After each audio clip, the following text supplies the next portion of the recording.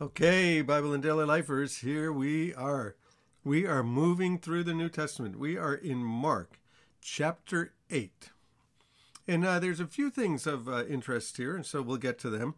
One starts with an account that's sort of familiar throughout the Gospels because most of the Gospel writers like to include these. And that's Jesus feeding the thousands of people with just a little bit. Well, let's just read it and see what happens. Chapter 8, verse 1, Mark.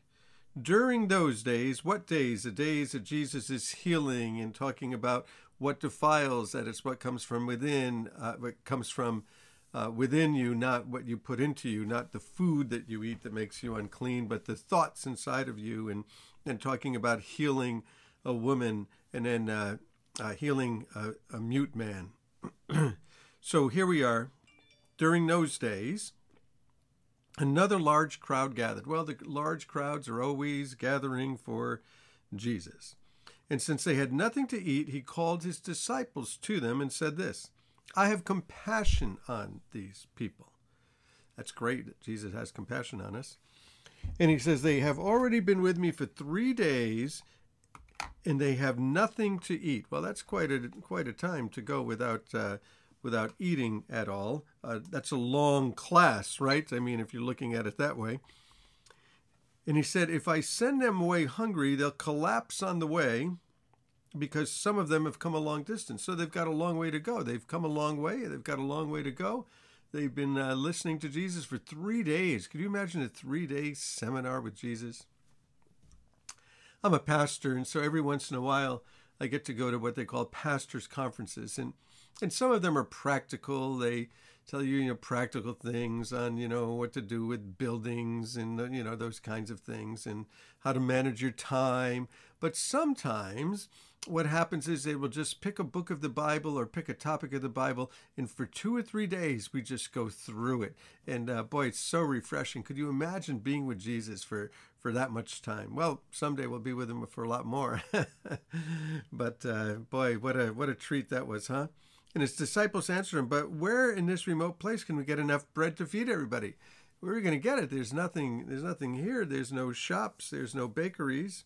And Jesus said, how many loaves do you have? And they said, we have 7 loaves of bread. And he told the crowd to sit down on the ground. And when he had taken the 7 loaves and given thanks, it's the word Eucharist, the giving of thanks, he broke them and gave them to the disciples. So he takes the bread, he breaks it, and he gives it to the disciples. When it goes to the disciples, it begins to multiply. So Jesus takes what he has, he gives it to you, he gives it to me, and it begins to multiply. So I'm on this end of the camera, you're on that end, and so he gives it to you, and he gives it to me, and that was 1, and now it's multiplied to 2. And as it's multiplied to 2, we're going to give it to somebody else, and then it's going to multiply again. And so the ministry of Jesus just continuing to multiply. He gave it to the disciples, and they did so. They had a few small fish as well, and he gave thanks with them also. And then he told the disciples, distribute it. Same thing. Multiplication. And the people ate, and they were satisfied. Now, when Jesus feeds us, we're satisfied. You can go to, I've taken a lot of classes in my life with a lot of things, and some of them have been very, very helpful. But I tell you, it's when being around Jesus and hearing the Word of God broken open and expounded that I'm satisfied. There's other things that are helpful. Certainly helpful. But Jesus brings the satisfaction, doesn't he? Afterwards, the disciples picked up 7 basketfuls of broken pieces that were left over, and 4,000 people were present. Wow, with just 7 loaves. And after he had sent them away, he got into the boat with his disciples and went into the region of Dalmatia. So he leaves. He ministers to them and he moves on. He's going from place to place. And the Pharisees came. Well, they're always sort of lying in wait. And they began to question Jesus and to test him. And they asked him for a sign. Give us a sign. He'd been doing lots of signs. Jesus sighed deeply. And he said, why does this generation ask for a sign? Truly, I tell you, no sign will be given it. He's not going to do any more signs. No, he's doing signs all the time. They're just not accepting what they're seeing. And then he left them got into the boat and crossed to the other side. Sometimes when you meet your critics and meet those who are against you and those who are trying to trap you and those who are toxic in your life, you just have to walk away. Yeah, Jesus gave us that example. Now, be careful how you use that. But Jesus knows when to walk away. We need a little more discernment and a little more wisdom on when to do it. So verse 14, the disciples had forgotten to bring bread, except for one loaf with them in the boat. And Jesus said, be careful, Jesus warned them, watch out for the yeast of the Pharisees and that of Herod. Well, they discussed it with themselves, what he meant, and they said, it's because we didn't bring any bread. Jesus is telling us we didn't bring any bread. Aware of their discussion, Jesus is aware of your discussion. He's aware of what you're texting back and forth. He's aware of what you're looking at on the internet. He's aware of what you're talking about behind people's backs, all those kinds of things. So let's be careful about what we say. Aware of their discussion, Jesus asks them, why are you talking about having no bread? Don't you see or understand? Are your hearts hardened? Do you have eyes but fail to see and ears but fail to hear? Don't you remember when I broke the 5 loaves for the 5,000, and how many basketfuls of bread did you pick up? 12, they said. So he's talking about a different account there.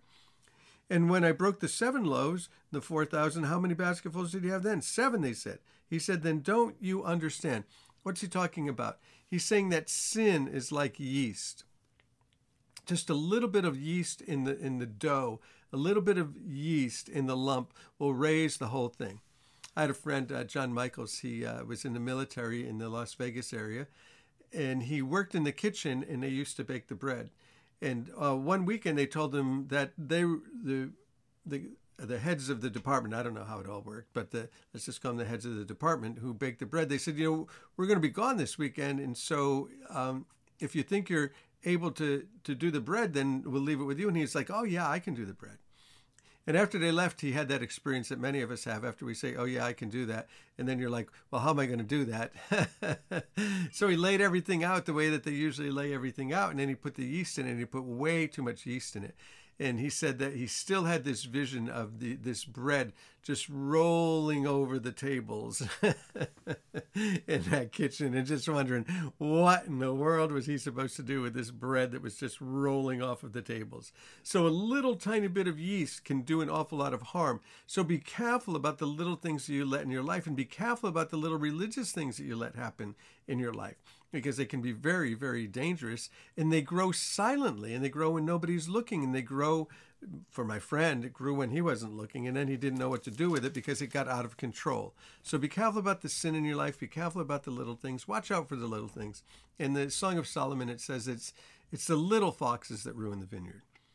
So we're going to jump up here to verse 27. And Jesus and his disciples went on to the villages around Caesarea Philippi. Now, this is about as far north as you can go in Israel. And Jesus is taking them on quite a journey here, quite a tour. It's going to take them quite a while to get up there. And on the way, he asked them, who do people say that I am?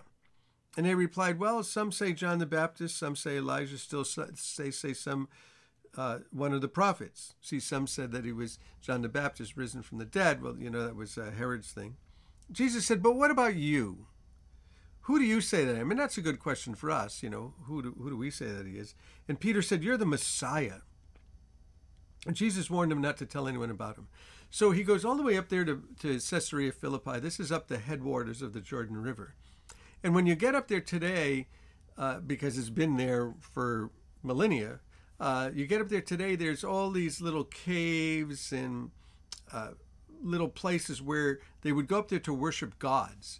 And they worshipped all of the gods. They were all up there. All of the gods that people worshipped that were all up there. And so Jesus brings them to this place among the gods, among the idols, where they placed all of these idols.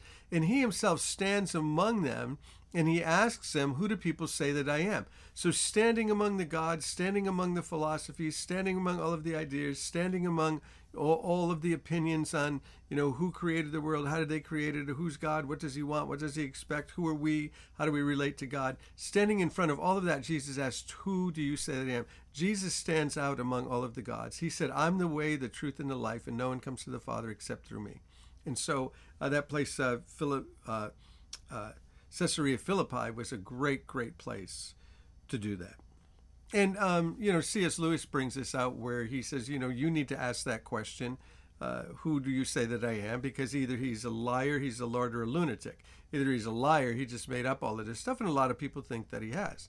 Just challenge them to read the New Testament. This little tiny New Testament. Here's the size of the New Testament. That's it. Change the whole world. Change my life. Change the life of many people. Changes the planet. So just challenge them to read the New Testament and find out who, in fact, Jesus is. And so C.S. Lewis said, you need to decide. He's either the Lord, he's a liar, or he's a lunatic, because either he made this up and he's lying to you. Either he's a lunatic because he's just crazy, because he's saying that he's God, or he's really Lord. So make the decision. Just a little bit more to read here. We'll read one more account where Jesus predicts his death in 8:31. He began to teach them that the Son of Man must suffer many things and be rejected by the elders, the chief priests, and the teachers of the law. He'd be rejected by his own people, and that he must be killed and rise again in 3 days. He spoke plainly about this, but Peter took him aside and began to rebuke him, because they wanted a political kingdom, they wanted an earthly kingdom, they wanted it now. But when Jesus turned and looked at his disciples, he rebuked Peter and he said, "Get behind me, Satan, because you don't have in mind the concerns of God, but merely human concerns." Well, I think that's so true about us so often as well. We have earthly concerns and momentary concerns, and Jesus is trying to get our minds on eternity. Keep our minds on eternity. So Bible in Daily Life, find us where you find us. Find us on YouTube, find us on Spotify, find us all over the place. Find us wherever you found us. Facebook, BibleInDailyLife.com, favorite podcast. Hey, we love you guys. You are blessed. You are loved. You are loved. You are loved by God. Hey, peace.